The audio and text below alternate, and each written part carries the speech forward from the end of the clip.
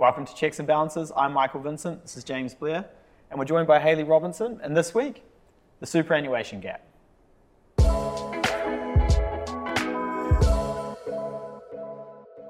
So, Hayley, thank you for joining us this week. Our brand new, well, not so new anymore, financial advisor joining the wealth team. Yep. You still enjoying Auckland? Yeah, Auckland's going well so far. Can't complain. Move's been good. House is good. Yeah.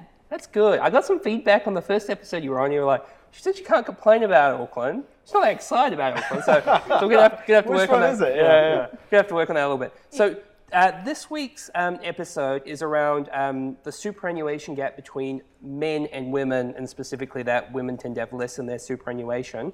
This came off an article that one of our viewers sent us, Jenny. Mm-hmm. So Jenny, thank you very much for sending this through. We want these questions. Keep sending them through. Keep sending us interesting topics, and we'll do some research and talk about it. Yeah, and this sort of thing is an especially important topic to talk about. A lot of females don't feel confident in finance and making financial decisions, so it's something we want to sort of really try and expand on and give people the confidence to make those financial decisions. Yep, definitely. Yeah. So today's really all about going, I guess, talking through a few stats, going, well, you say there's a gap.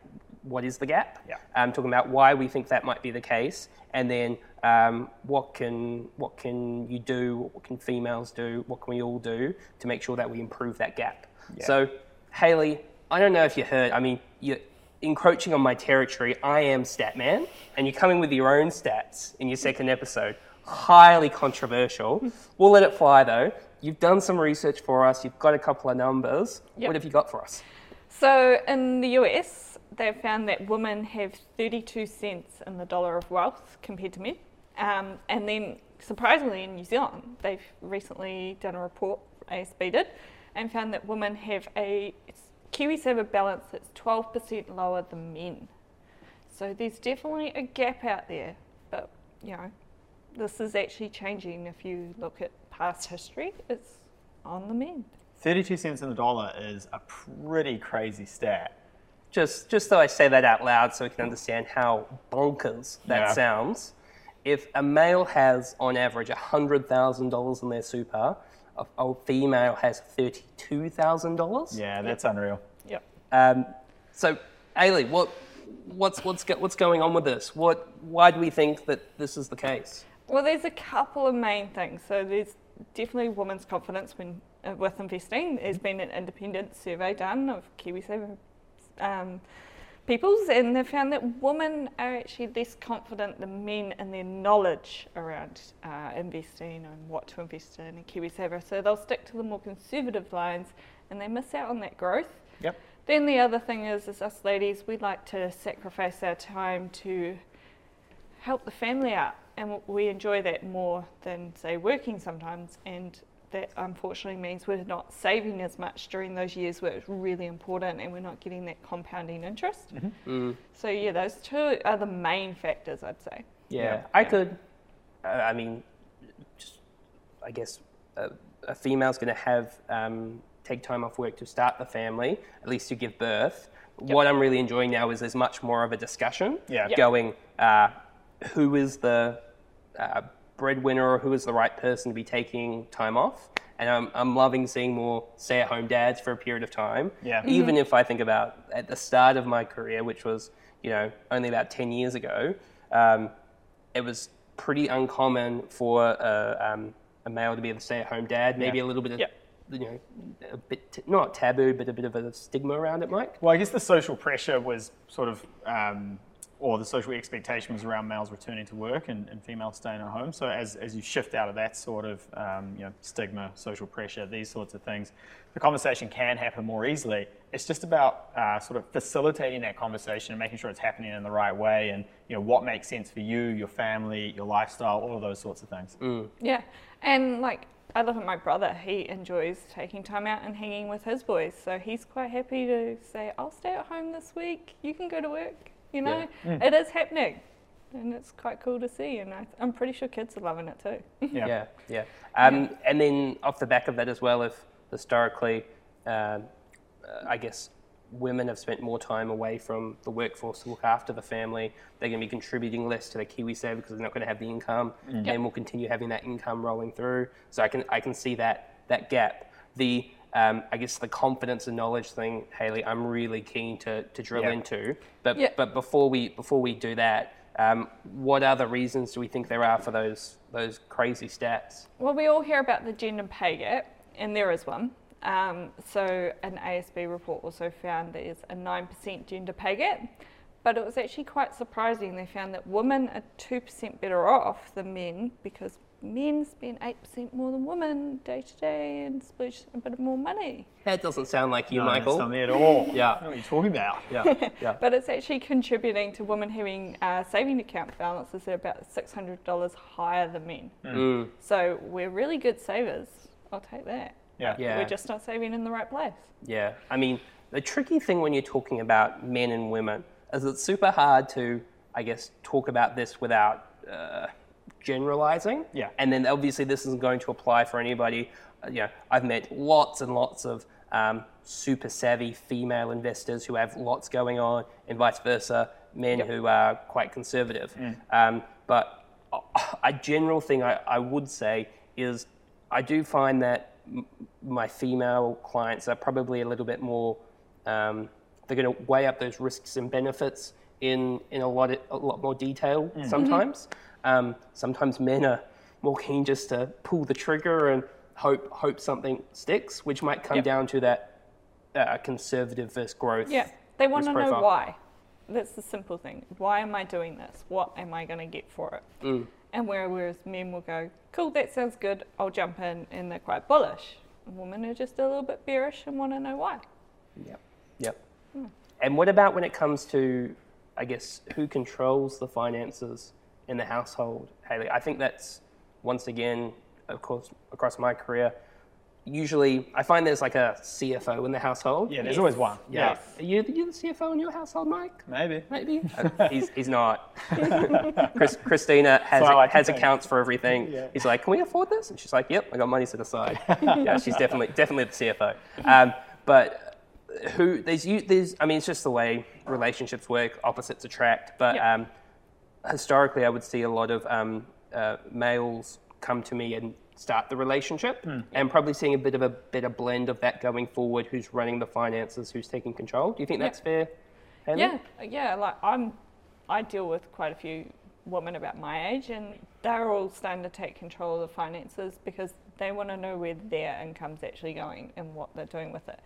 But it's quite interesting. They're making it more a discussion with the partner, so both parties are more involved. Whereas, traditionally it might have been the male that taken the role back, some years ago, and it's evolving and changing, and the horizon's looking a lot different. Yeah.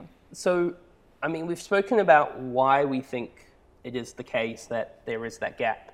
The big thing for me, Hayley, is I'm very action orientated. Yep. I don't like to talk about things. I mean, we do tend to talk a lot on the show, but I like to go, well, what can we do to fix this? And maybe not. I mean, if lots of individuals take control, it'll make a difference on a large scale. But for those that are on listening to this and going, I don't want to be that statistic, I want to take control of my financial future, what are some of the tips? What can we do? So us Kiwis, we're pretty shocking at not having conversations about our money and what we've found bad. We talk about what we found good a lot. But have those conversations with your friends and family. Start getting confident and comfortable with talking about your money.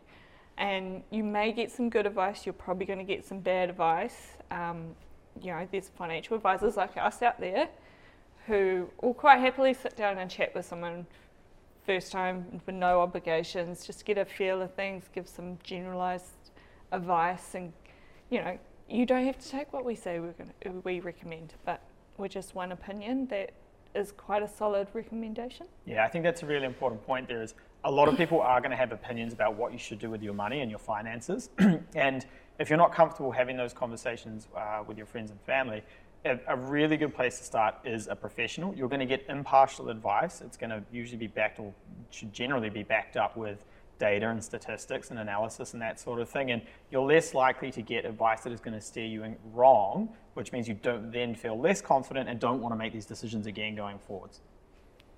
Yeah. I think, I smirked before when you said you're probably going to get some bad advice, and to your point, Mike, the amount of times I've got a phone call and been like, hey, my brother's told me to do this, and I go, that is a horrible idea, your brother's an idiot. Yeah. You've got to be careful with who you go to. Talking about going to professionals, Hayley, I think the other thing we need to talk about in terms of financial advisors is, there's not a lot of female advisors in the industry. No. That must have an impact around financial literacy and going to somebody that you're comfortable with to talk. People like to deal with people they are similar to, right, in any aspect of life. Well, we all know this. Most investment advisors in the market are, 50 plus males. And we're starting to see this big influx of young women into the market. When I first started being an advisor, I was sometimes the only female advisor in a conference room. Now there might be 10 plus.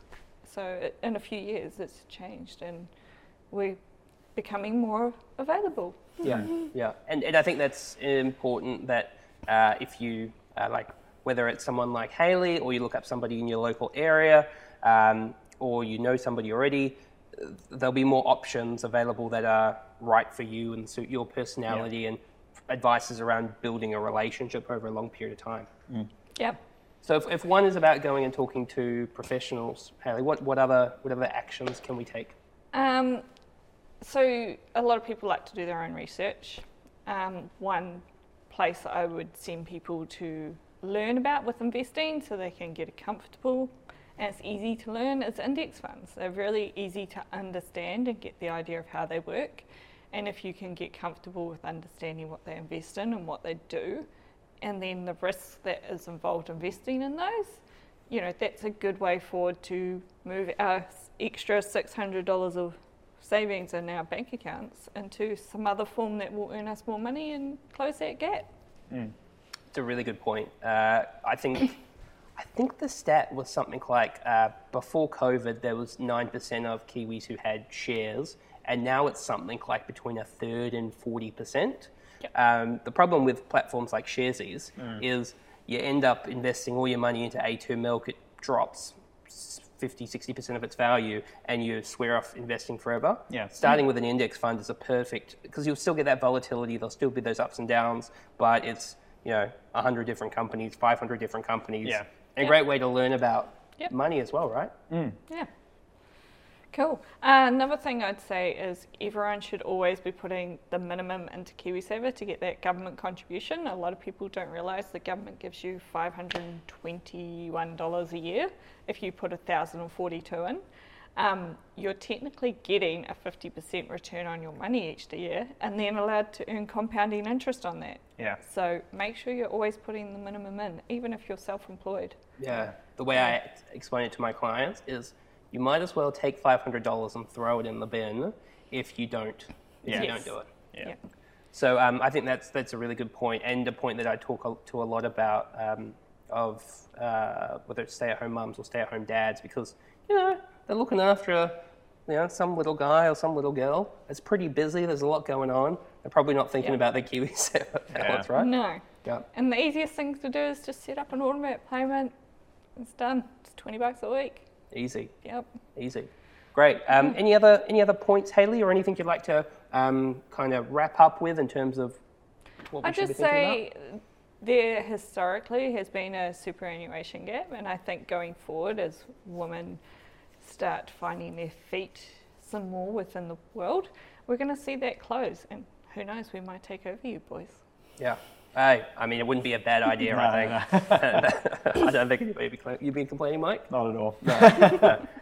So I think that's absolutely right, is making sure you're making the most of your KiwiSaver, thinking about if an index fund is right for you. Education is a key one. So whether it's something like checks and balances every Thursday, something like Money Bites. I've run out of plugs, Mike. Or any other podcasts, some kind of financial literacy 101 books, is especially when it comes to finances, and we probably talk about this a lot, information is power. And, money doesn't make you happy, but it can give you security and can give you options in your future. So really important you take control.